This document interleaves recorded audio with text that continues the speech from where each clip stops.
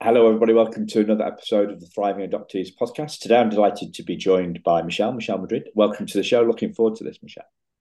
Thank you very much for having me. I'm absolutely honored to be here with you. Cool. So, I've been listening to Michelle. You were interviewed by David Shunk on his podcast.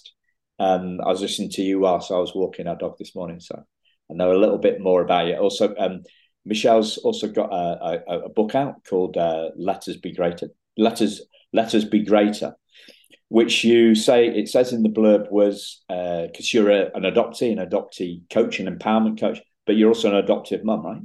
Yeah. That is true. That is correct. So this is the book is named after your your daughter's name in. Can you? Sorry, I can't remember the language. Can you tell us a little bit more about that? Absolutely. Let Us Be Greater is the title of the book, and it is inspired by the journey that I embarked on back in 2010 to adopt my daughter from Ethiopia. Now, I am an adoptee who has adopted. And being in Ethiopia was transmutational for me. Um, I write about in the book holding my daughter for the first time, learning the translation of her Ethiopian name, Tiblet, which means let her be greater. And it was given to her by the individual who found her and brought her into the orphanage. And it was a moment along my adoptee journey that hit me to the core because as I held my daughter, I write in the book and I write in much more detail inside of the book, but I remember looking at her and seeing this vast amount of just potential and beauty and life. And I could see all of it sort of flashing in front of me like a movie of everything that she would achieve and just become and the beauty of her and the power in even the brokenness of her story. Yet in that moment, I realized I don't see that in myself. And I need to get to the why of that. I need to understand why I don't see the same kind of potential inside of me. And it sort of I embarked at that point really on a deeper journey. There's no doubt that I had been working on myself for a long time and I had definitely evolved, but there was some deeper work that I realized in that moment that I still needed to do in the areas of self worth and just loving myself and being comfortable in my own skin. Hadn't gotten to that point yet, not quite yet in 2010. So thus embarked the journey, which has brought me to where I am today. And the title of this book, Let Us Be Greater, definitely a tribute to that journey that started in Ethiopia for me. Yeah. So I want to take you back. Firstly, fantastic, and that depth, the depth that you're alluding to there is huge, right? Yeah. Um, what I'm thinking is you talked about transformation and transmutation. Now, I've heard of transformation. Actually, it's a word that we use. It's a word that's used quite a lot. Um, I think I once heard it defined or yeah, described as beyond form, tra- transform as in beyond form. Beyond It form, yeah. might that might just be my mind playing tricks on me, right? Have you heard something similar to that? Well, to transform, I think, means to almost, for me at least, I'm just talking for me, is to transform, say, a belief. I put on a different set of lenses, perhaps, on a belief that I've had. Maybe it's been a limiting belief, and I take the time and do the work of looking at that belief, and I transform it into a limitless truth. I take it from one thing and transform it into something that is, I would think, life affirming and certainly more empowering for me to move forward with in my life. To transmute, I think, is um, really changing from one state, one form into something completely different.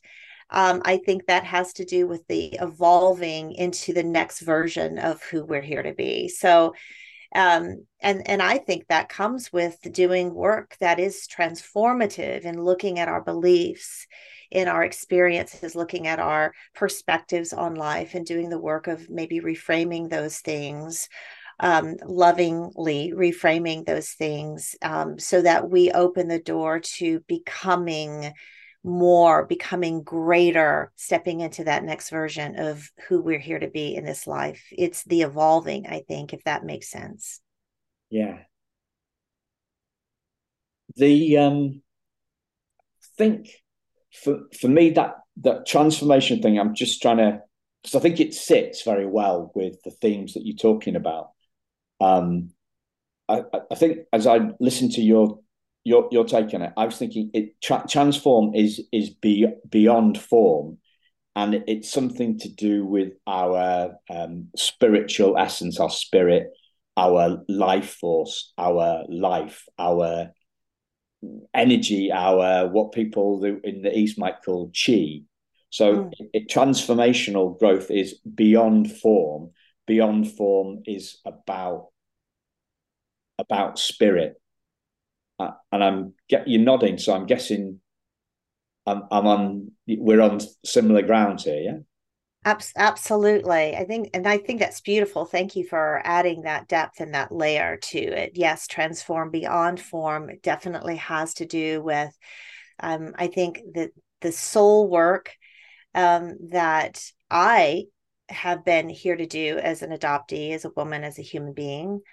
And I do believe that it's very deeply spiritual, this path that I have been on, and that I help other adoptees, along in their own, along their own journeys. And certainly in this book, approaching healing as an adoptee from a spiritual place, as we work through soul work modalities of healing to go deeper, and yes, to heal ourselves, in a way that is, deeply, deeply, I think, spiritual, and, of essence, if that would, um, sit with you, just that deeper place of knowing who we are and why we're here, beyond what we've been told in our lives, beyond the narrative that has, for many of us, been the framework of our lives, going and doing the deep work that helps us to arrive to our own narrative, our own truth, and then stepping into that truth so that we can emerge, whole and with new, I think, perspective and new directives in our lives, taking possession of our lives and our narratives, I think is a very powerful, healing, worthy journey for each and every adoptee. Yeah. Um, the book seems to me to be to look at the spiritual essence that you've been alluding to, with that I've been alluding to, and the kind of like the psychological side as well. How do you see the relative importance of those, both those parts of us, should we say? Psychological and spiritual, is that what Yeah. you're saying? I'm saying I had a look through the book. I unfortunately haven't had a chance to read it. That's what I was asking, if you were going to do an audio book, because I devour audio, like a couple of hours a day, right? Yeah. Because I'm listening in the car, I'm listening when I'm walking the dogs. But yeah, so as I looked at it, it seemed to be addressing both parts of healing. If you look at it, if you're going to use that healing word, it looked at healing from a spiritual perspective and also a psychological perspective. That's how it seemed to me, and I don't know whether that you were trying to get both sides, were you? I don't know. I Um, might be going to. no, not at all. Not at all. I think that's a really important point because, if you look at the psychological aspects of this adoptee experience, there's so much, I think, that we can feel, in some ways, trapped inside of narratives that have been, given to us about our adoptions, our stories, our first families, first, say, if you're international adoptee like myself, my first country, first culture. Um, and psychologically, I think that can feel very disempowering when somehow, some way, deep, deep, deep within myself, I feel something differently. And what I mean by that is that when we are told, sort of, this is your story, this is what happened, this is who you are now. What happened before doesn't necessarily matter anymore. Just move on. Just be grateful. I think that does damage to us psychologically in the way of just disempowering um, ourselves from trusting our own gut intuition, trusting our own decisions, trusting our ability, the desire, the hunger that we have to know ourselves more and perhaps even love ourselves at some point, to come home to ourselves. And I think that is deep spiritual work. So looking at the psychology of where we're at a certain point in our lives as adoptees, the beliefs that we might have that might be limiting our potential, disempowering us, causing us not to get to that place of loving ourselves, feeling a sense of self-worth, looking at how this experience may have or may be impacting us psychologically, and then doing the deep dive of going to an inner knowing that each and every one of us possesses, adoptee or non-adoptee, to tap into that place, which is the wellspring of knowledge of who you are, of innate knowing of who you are, the place where we feel the pulse of our ancestry, our first families, our first cultures, what came before the adoption, who we were before adoption happened in our lives. How can we be whole as adoptees if we're living from the point of adoption and not given access to go back and explore those places inside of ourselves that we feel, but oftentimes are told it's not okay to go there, or we fear rejection, or we fear being looked at as not being grateful for the lives that we have or have been given through adoption. I think it's that bridge that we have to connect and build, that brings us, that fills the gap and brings us home to ourselves in that way on a deeply spiritual, personal, and empowering ultimately level. Yeah. How do you see the relative importance of those two parts of the psychology and the spirit, that spiritual essence? Well, I I'm think separating them. I'm separating them. Perhaps you don't, right? And if I'm driving my agenda too no, much, I don't want to do that. no, no, no. Um, the importance of understanding how, and I'm going to unpack this, so hang in there with me.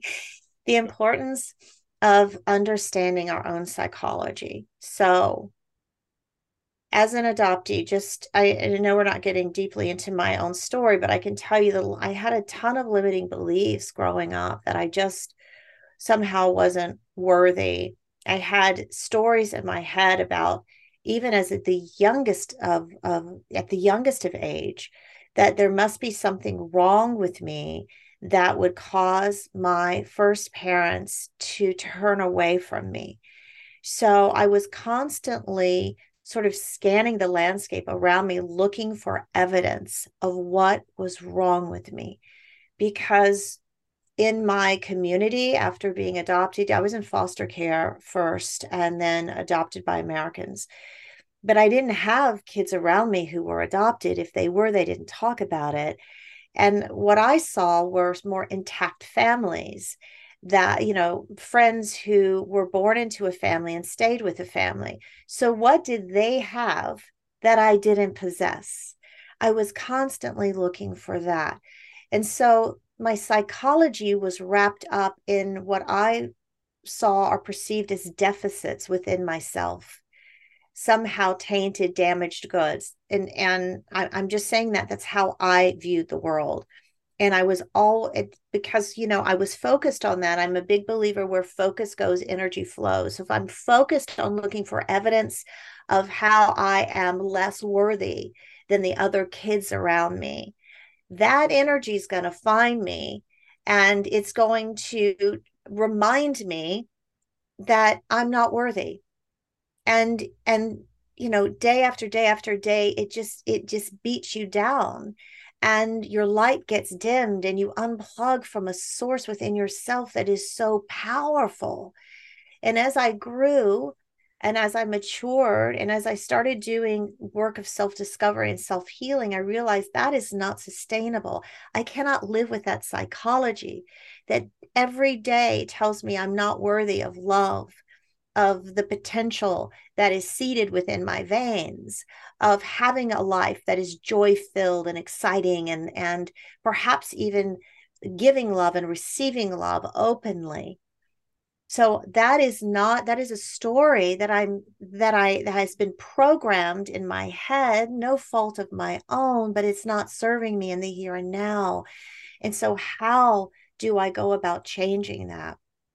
How do I change the story that is reminding me each and every day that I'm not worthy of the things that I most desire in my heart and in my soul?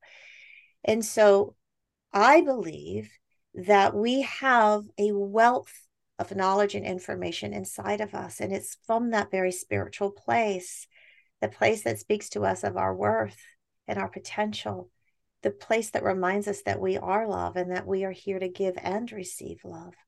And so diving deep into the spiritual pool of who I am has been hugely beneficial for me along this journey. It benefits the adoptees that I coach, and I hope through this book it will benefit other adoptees who read the book, who are struggling with the psychology of this experience. As one adoptee once told me, this is a mind F. I won't say the word, but you know what I'm saying. He said adoption is a mind F. And it's because we get so trapped in our minds from the narrative we've been told and what we see as the evidence all around us. My evidence was my parents left me. There has to be something wrong with me. And the fact of the matter is there's nothing wrong with me. There never was. And as I did my own journey of self-exploration and was able to access my foster records from the United Kingdom, I realized that my parents were just real flawed human beings, just like me, in a difficult situation. They made choices that they thought in the moment was best. Did it hurt me? Yes, it did. But do I have the power within me to forgive them so ultimately I can forgive myself and be free and move forward? I think that's what we as adoptees, we have to get to that point of asking ourselves that question, actually adopted or not. What are the things that have hurt us in our lives? Do we want to stay trapped by those things, or do we want to do the deep healing work of freeing ourselves so that we can move forward and expand our lives and evolve in our lives and become everything we are here to be? And I don't mean to ramble, but that's my that's my answer. You're so lovely to sit and listen to me rambling away. We're just going deep, right? I'm just encouraging you to go deep because that's where the good stuff is. Mm, It's deep, buried way below those yeah, beliefs, and yeah, way beneath way beneath the trauma, right? And yeah, yeah. and It's you're talking about the work of excavation, and that's, what we explore in the book is it is deep, it's deep, deep digging. It's going, you think you've gone down to the bottom layer, and then you say, yeah, no, I'm sure there's at least a couple more. And I'm going to keep digging until I get to the wound that is really gnawing at me each and every day. And I'm going to be willing to look for the wisdom in that wound, because I believe the wisdom exists in those deep, deep wounds that are waiting for us to come. So yeah, it is deep, deep work. And I'm so glad that you said that, Simon. so it is that I use the word spirit. You've used the word spirit and you've used the word soul. do you use those kind of like as interchangeably? Do you use those words as they mean the same to you, or do they mean slightly different things to you? Or I use them both. I am a soul in this physical experience, and I live a life that I call spirit forward. I really work to do that each and every day, where I show up from a spiritual place within myself. I want to fill myself up with that sense, and in the doing, trust that that overflows into everything and everyone that I touch on any given day. So for me, I think soul, I am a soul, and I want to live. I think the spirit is living as an example of what that looks like, living from a spiritual place. That for me is deeply healing. It is it is that place where, you know, the water within never stops flowing. And that's what I want to be um, connected with each and every day. And I want to set my focus on that. so my and wow, such powerful language here. Um, my take on my take on our trauma is that our trauma is psychological, and that psychological trauma, it rather than damaging our spirit, it veils our spirit. That's my take on it. Right? So, um, would you? How do you see? Do you see the world that way? Do you see that way, or in a different way? I think that is absolutely accurate. Absolutely. It is, we have for so long not been able to say the word trauma inside of the adoption conversation. There are many who don't see adoption as trauma, but we forget, or many have not been awakened to the fact that adoption is rooted in loss. And the trauma, it is the adoption loss that is so traumatizing, the loss we experience through the severing of what was, and the shifting into what becomes after that severing. And there is loss there. And the loss is traumatic. And as adoptees, we haven't been able to speak to that loss. We're just starting to do so. And that's such an empowering, beautiful thing. And because it's real, adoption loss is real. So the trauma is, as you said, it is psychological trauma. It does, it's, it I think it messes with our minds as we explore why did this happen, as we try to fit together, find missing pieces of our stories and the people in those stories, as we feel things that are very real inside of us but are told perhaps it's not okay to go there and explore. And so it does put a veil around our spirit.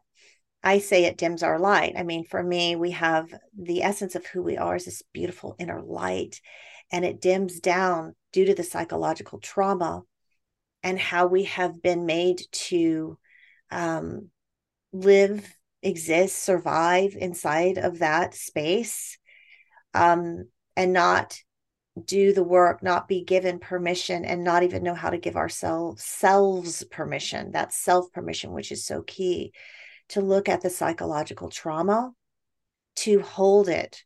You know, the saying, an adoptee just recently said to me, you can't heal what you're not able to hold that trauma in our hands, to look at it, to witness it, to explore it, and to begin to pull back the veil on our spirits. It's such a thin veil, Simon.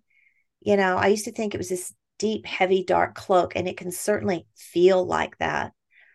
But as I've done the work, I realize it's this thin veil that separates the real me from this person that I've been made to live as. I don't want to be an imposter in my own life. We hear adoptees saying that all the time. I feel like an imposter. I feel like a foreigner, an alien in my own life.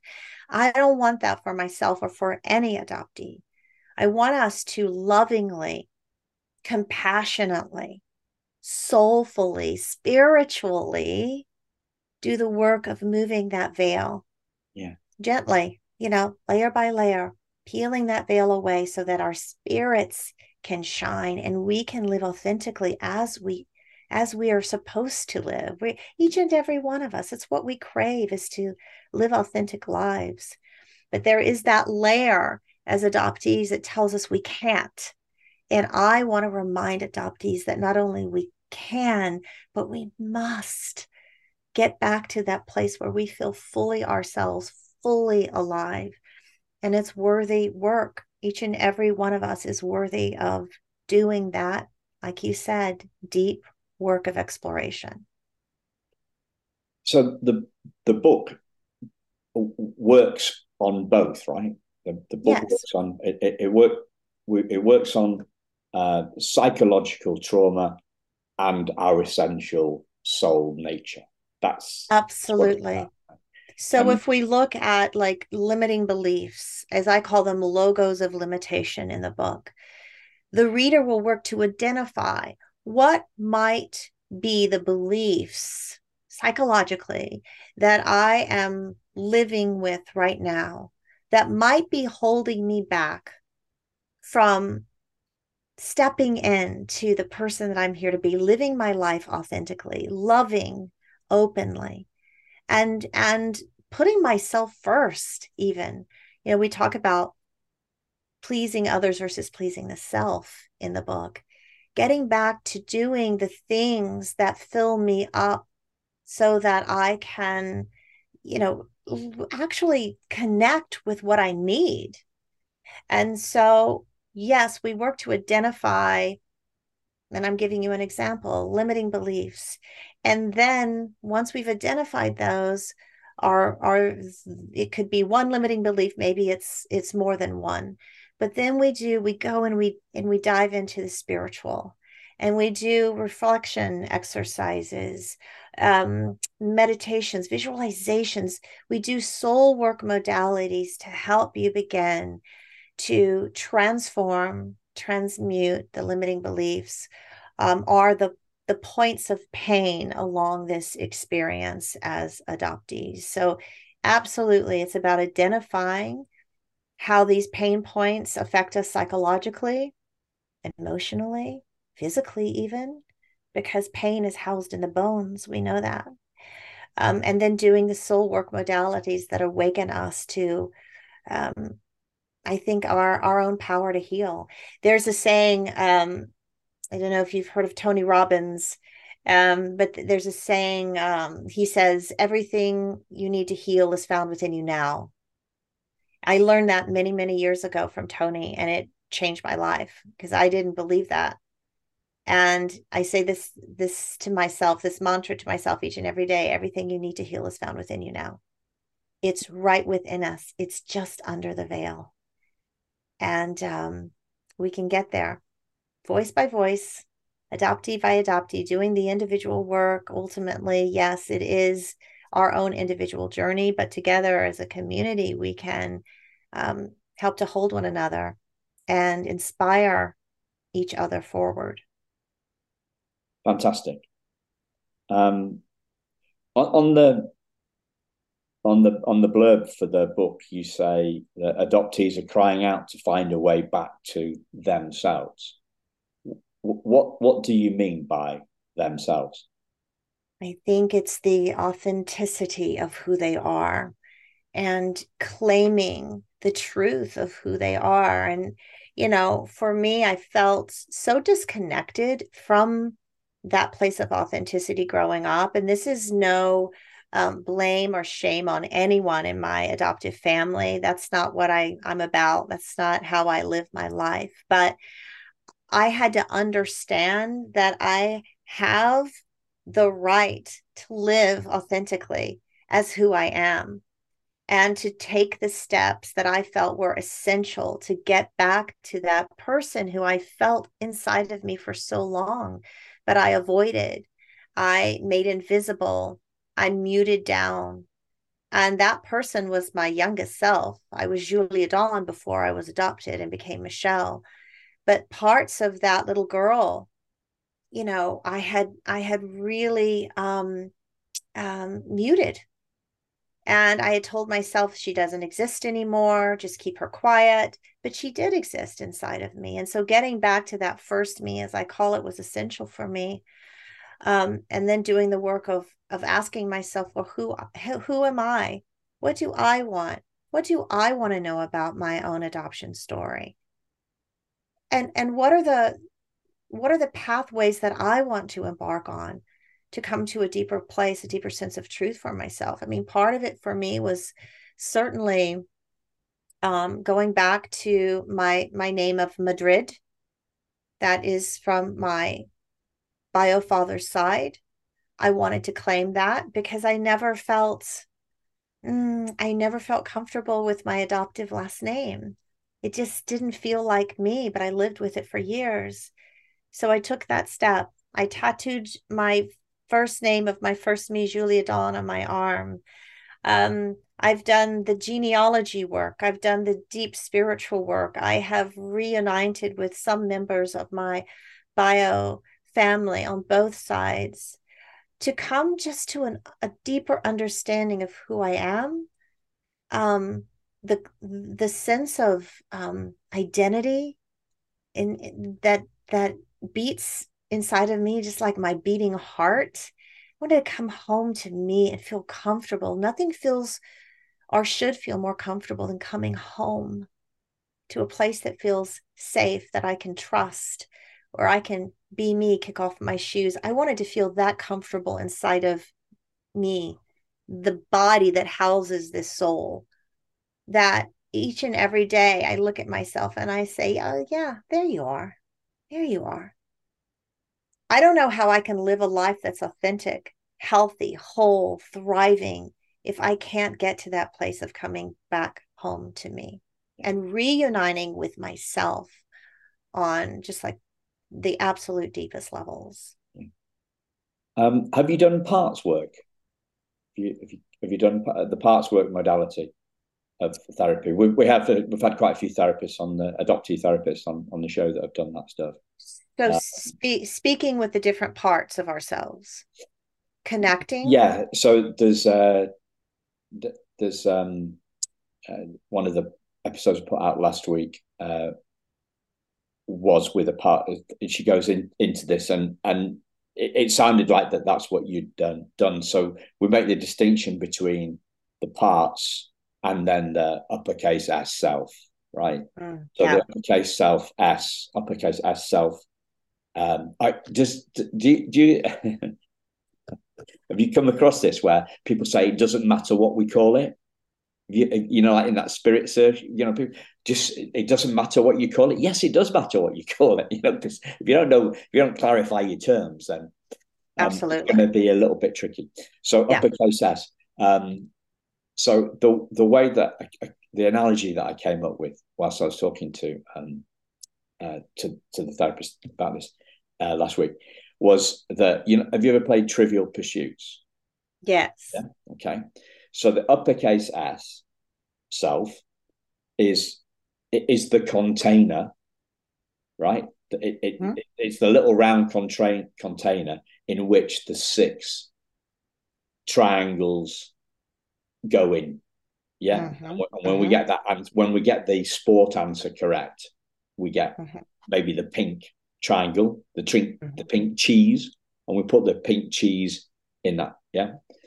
So parts work is the book by the guy who came up with parts work is called No Bad Parts, right? So the parts are trying to tell us something. They're trying to take us back home.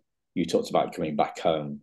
Yeah. So the uppercase S self is the whole thing, and then we've got the parts kind of within that. So when you say adoptees are crying out to find a way back to themselves, you're talking about spirit, or uppercase S self. Yeah, is that right? Yes, I am on Yeah. a spiritual level, and but then doing the work as part of that is absolutely looking at the parts of ourselves that need to be tended to, lovingly, compassionately tended to.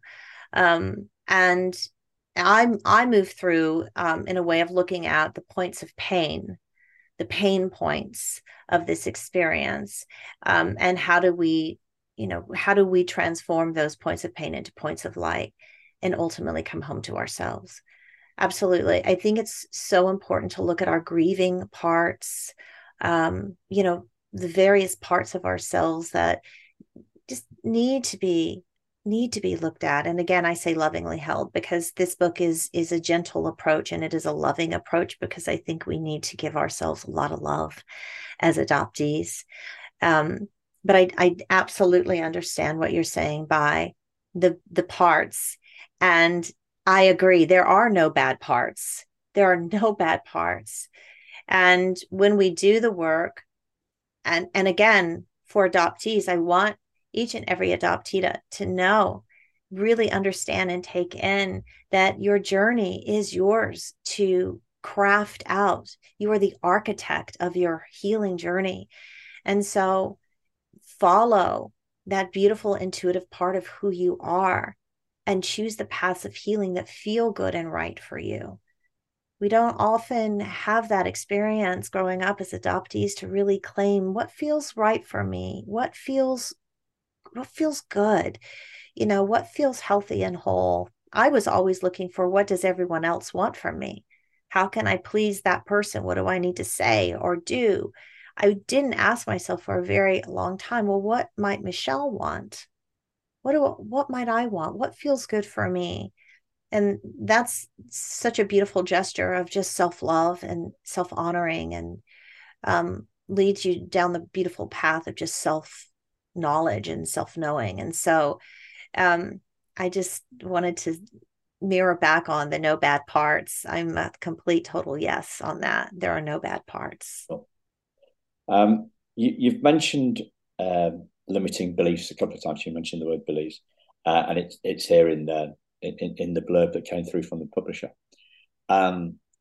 It's right in my experience, my take on it. We don't hear the word beliefs mentioned a lot in adoptee circles. In our circles, it seems to be it's all about the trauma, and the word beliefs it's not so widely used. That's my take on it. Do you think the same? Do you believe the same, or do you think beliefs are kind of talked about? Maybe I'm just missing it in my circles. No, I think that the limiting beliefs are rooted in the trauma. So if I don't feel that I'm worthy, if I feel unwanted, if I feel unlovable, um, I, I think it's we have to get to the point of looking at, well, that's rooted in the trauma, isn't it?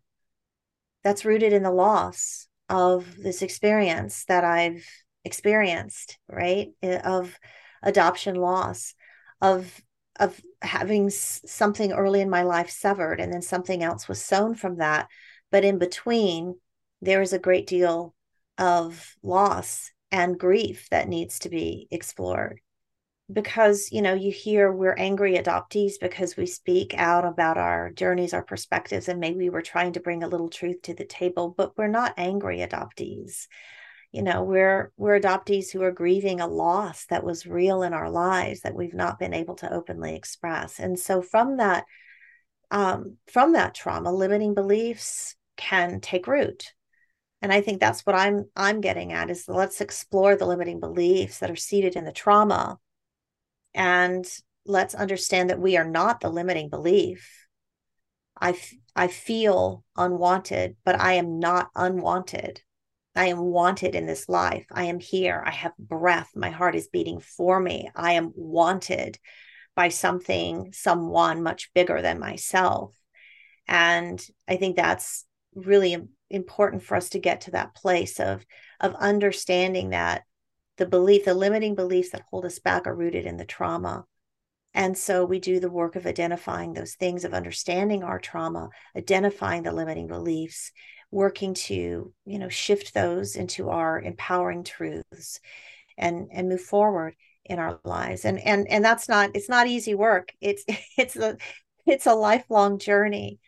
But the more we have out there, the more we share the differing perspectives, experiences of this adoptee journey, the more adoptees share their, you know, professional, whether if you're a therapist or you're a life coach like myself, you're someone doing the work, we share what has worked, what is working.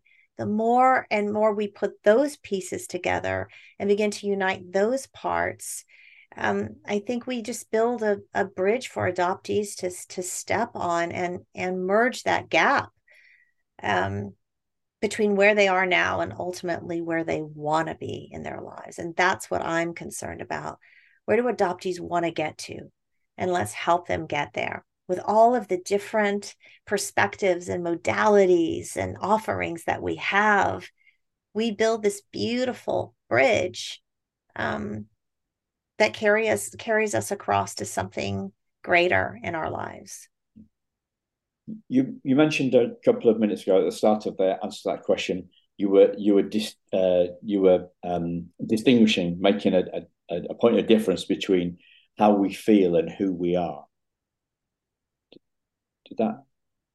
Mm-hmm. You talk a little bit more about that, because I'm in that camp, right? I'm in that camp, and frankly, when I say it, it doesn't really seem like it lands for other people. To me, it was a big thing, right? For me to separate how I feel from who I am was a big thing. But when I say it to other people, it doesn't seem to mean anything to them. Did it mean something to you when you first saw that? Absolutely. Well, I think that goes back to understanding that words are powerful, and the thoughts that we have, the words that we speak, it creates our reality and the life that we live. So if I say I am unlovable, then I am connecting to the identity. That is who I am. I am unlovable.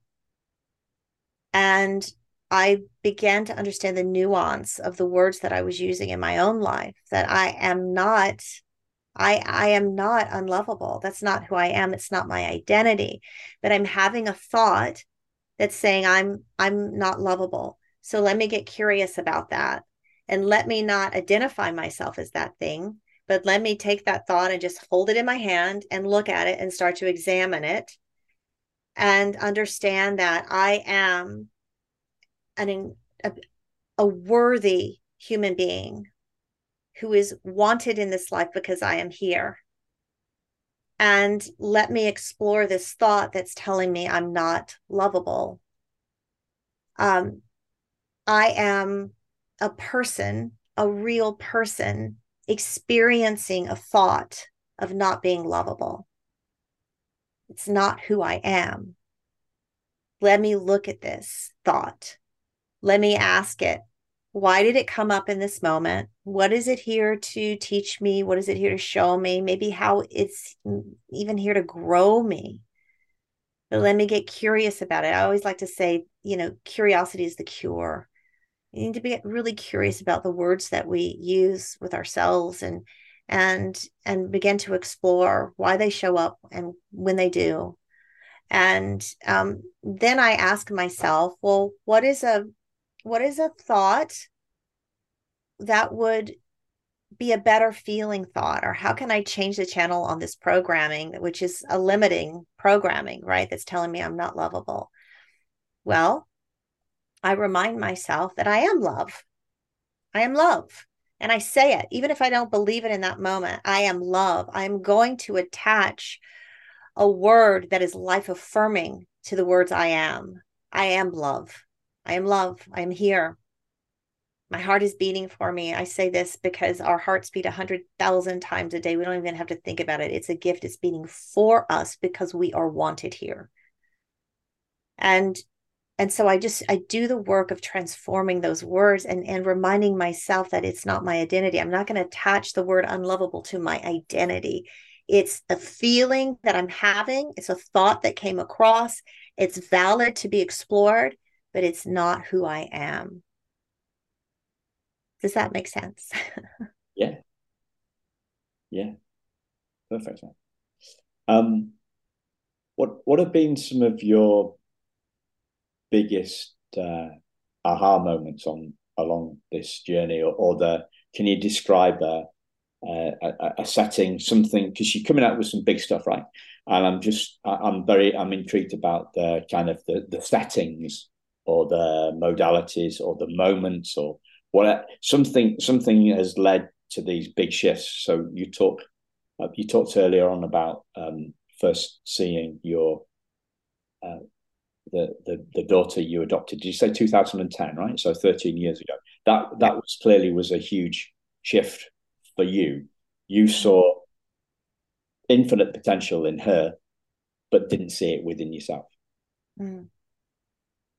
Have there been other similar kind of shift moments since then? Can you share some of that? Oh, absolutely. So many. And I do want to say I truly believe that when we do the work of um, connecting with spirit, that as adoptees, I believe that um, reunion even takes on a whole different meaning, and the potential for reunion becomes without boundary.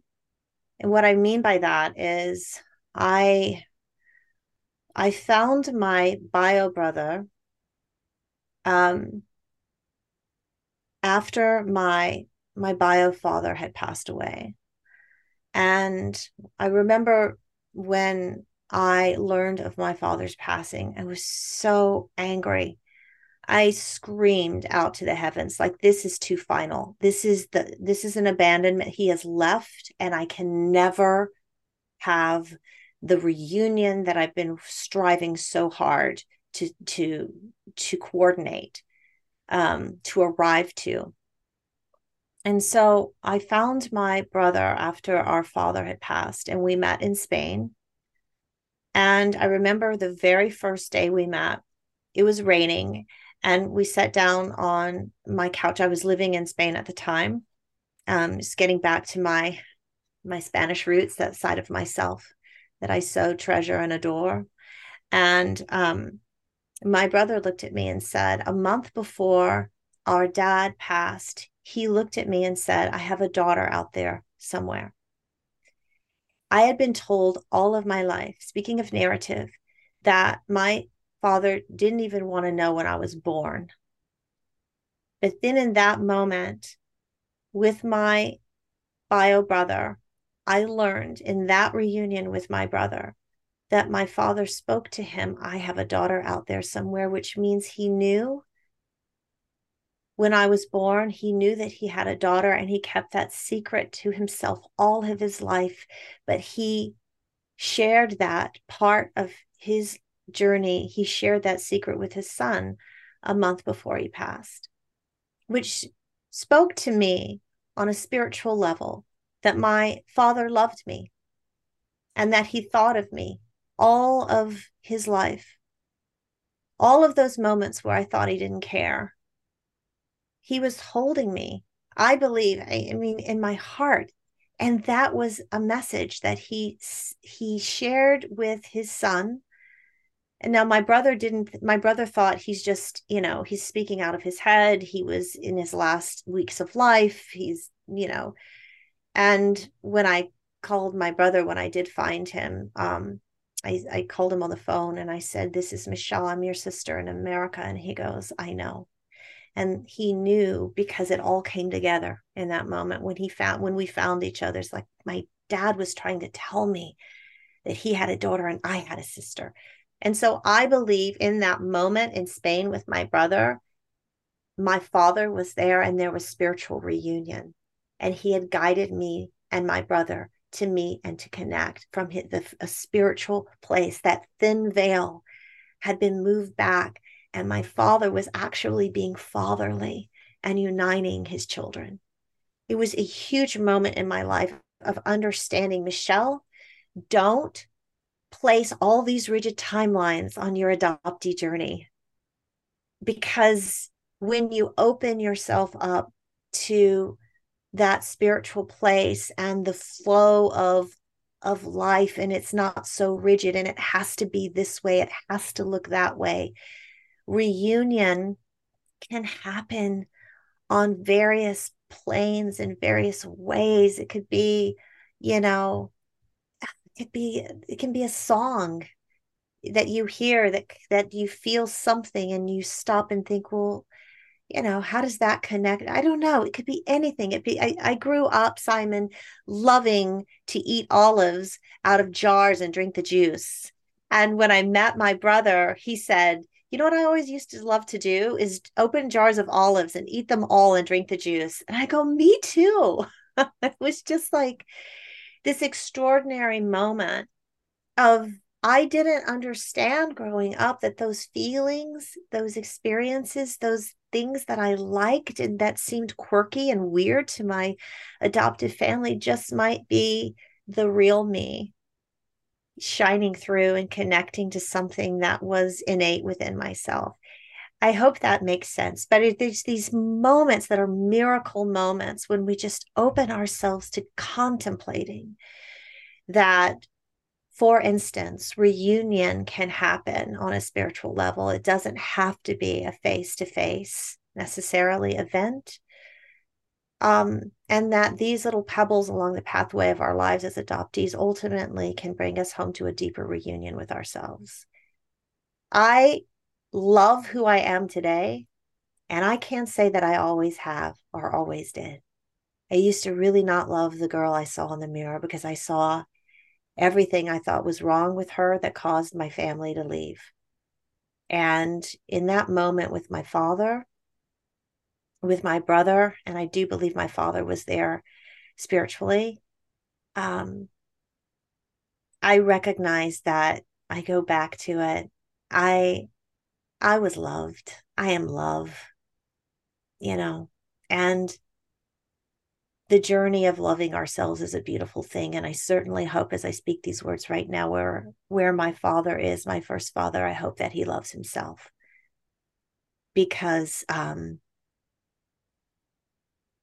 he he didn't do anything intentionally to hurt me. And I thought for a long time that he had. So Yeah. Wow. That feels like a good place to bring it in, unless you've got something that you want to share that I've not asked you about. no, this has been really deep, and you've taken me on a journey. I really appreciate it. And I think that's it. It's the journey individually and collectively as adoptees that I want us to see. I want to see us go on these deep dives and the immersion into our own feelings, thoughts, and then the emerging of ourselves as something new, greater, better, stronger, wiser. Um, that's what I want for myself. And I hope that I can be a source of support for other adoptees along this same journey of just deep discovering and coming home to who they are. One final question, if I may. What would you like to call this interview? This This conversation? episode, This episode. oh my goodness. I usually have to listen back to things to get clarity on that, but perhaps it is, um, we said um, coming home to self a lot in this journey together today. Um, That's Nancy Vario's second book. is it really? Yeah. You think? It is. Yeah. Wow. Wow. Uh, and I've read it, and what you've said has made far more sense than what she wrote in that book. I hope I'm making sense because I am just rambling, but Yeah, no, I no. love what you said too, that part we were talking about with the limiting, but the identity, like, identifying ourselves not as the words that we use, but understanding that we have the limiting words that we use. We have this uncanny ability to restate. You're right. It's not who we are. I loved exploring that with you. It's not who we are, these words that we use, but it's a valid feeling, a thought that we're having. But it's not our identity. I think identity has been a real key for me, the understanding that these things that happen to me, the circumstances don't define who I am. Oh my gosh, they defined who I was for a very long time. And I mean, when you read your foster records, at least mine, the the labeling was intense of, you know, who I was. The labeling that we put on young children in these situations um is uncalled for. And, certainly there were a ton of labels in my foster records. And it was interesting when I read those records as an adult. I knew them already because the words that we use, the words that social workers used around me and about me, that they penetrate. Someone says, an adoptee said, the words used about me um, stuck, and it sucks. They leave a sticky residue, and becoming um, unglued to those things is has been a journey for me, just to peel them back and say, no, no, no, no, that's not who I am. That's not who I am. Never was. I forgive myself for believing that. And thank you for showing me what I don't want in my life so I can move forward with what I do want and who I really am and what I'm really here to do. Um, so that was an interesting exploration. Thank you. You're Uh, I'm, delightful. I'm looking. I'm reading through your blurb, right? I'm not doing anything. Because there was something about conditioning here. So the words stick. Yeah, Yeah. the words stick. So what happens? And I was looking through the blurb, because what happens is we take that belief sticks to us and becomes what was external becomes internal. It becomes our conditioning. And for a simple guy like me, it's like the conditioning is the veil. Yeah, the Yeah. conditioning is what you call the veil. Yeah. And I love that point. I love that the way that you described the thinness of that Yeah. veil, um, uh, because that's hiding who we are, Yeah. Absolutely. and the book's listeners, the book is built on the foundational belief that every adoptee is a hero, capable of healing their pain, emerging from limiting beliefs, reframing their experience, and overcoming any obstacle. Now, we don't hear a lot of that sort of stuff Mm-mm. in the adoptee land. We hear, you know, we just hear all the trauma stuff, and nobody's ever quoted Tony Robbins on this show before, right? And we've done 370 episode, 370 episodes. Beliefs. I love the way that you expressed that because you completely anticipated my question. Which is how beliefs and trauma are intertwined. I think it was the word that you used, and for me, it's been a bit of a fascination, and that's a contradiction in terms itself over the last couple of months, right? Because to me, beliefs seem far more bustable than trauma seems healable. Mm.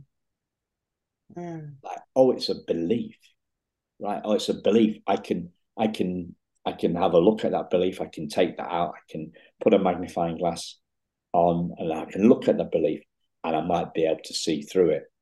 Mm. Oh, but if it's trauma, it's deep rooted. I'm absolutely snookered, to use a polite word.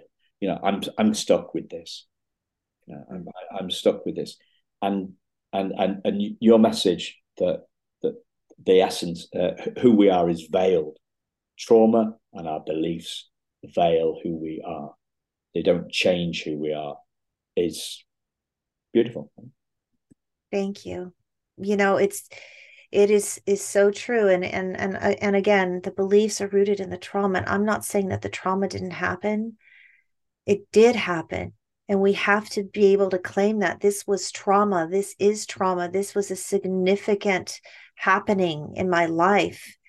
And it hurt. It hurt to know that my mom dropped me dropped me off at a foster care home, and the chimney wasn't working. There was no fire. The house was cold on that cold day, and she turned around and left me there, and it was chaotic. Those things hurt, but I can't be trapped inside of the trauma forever, because then I don't live. I don't get a chance to look at those things that are rooted in the trauma, the beliefs, the limiting beliefs, the lack of self-love, the feelings of unworthiness. I don't want to be stuck there and suffer there forever. The trauma happened. I have to do work of forgiving. I do, forgiving myself, forgiving others. That's why I put the Hawaiian prayer of Ho'oponopono at the end of the book, because it has been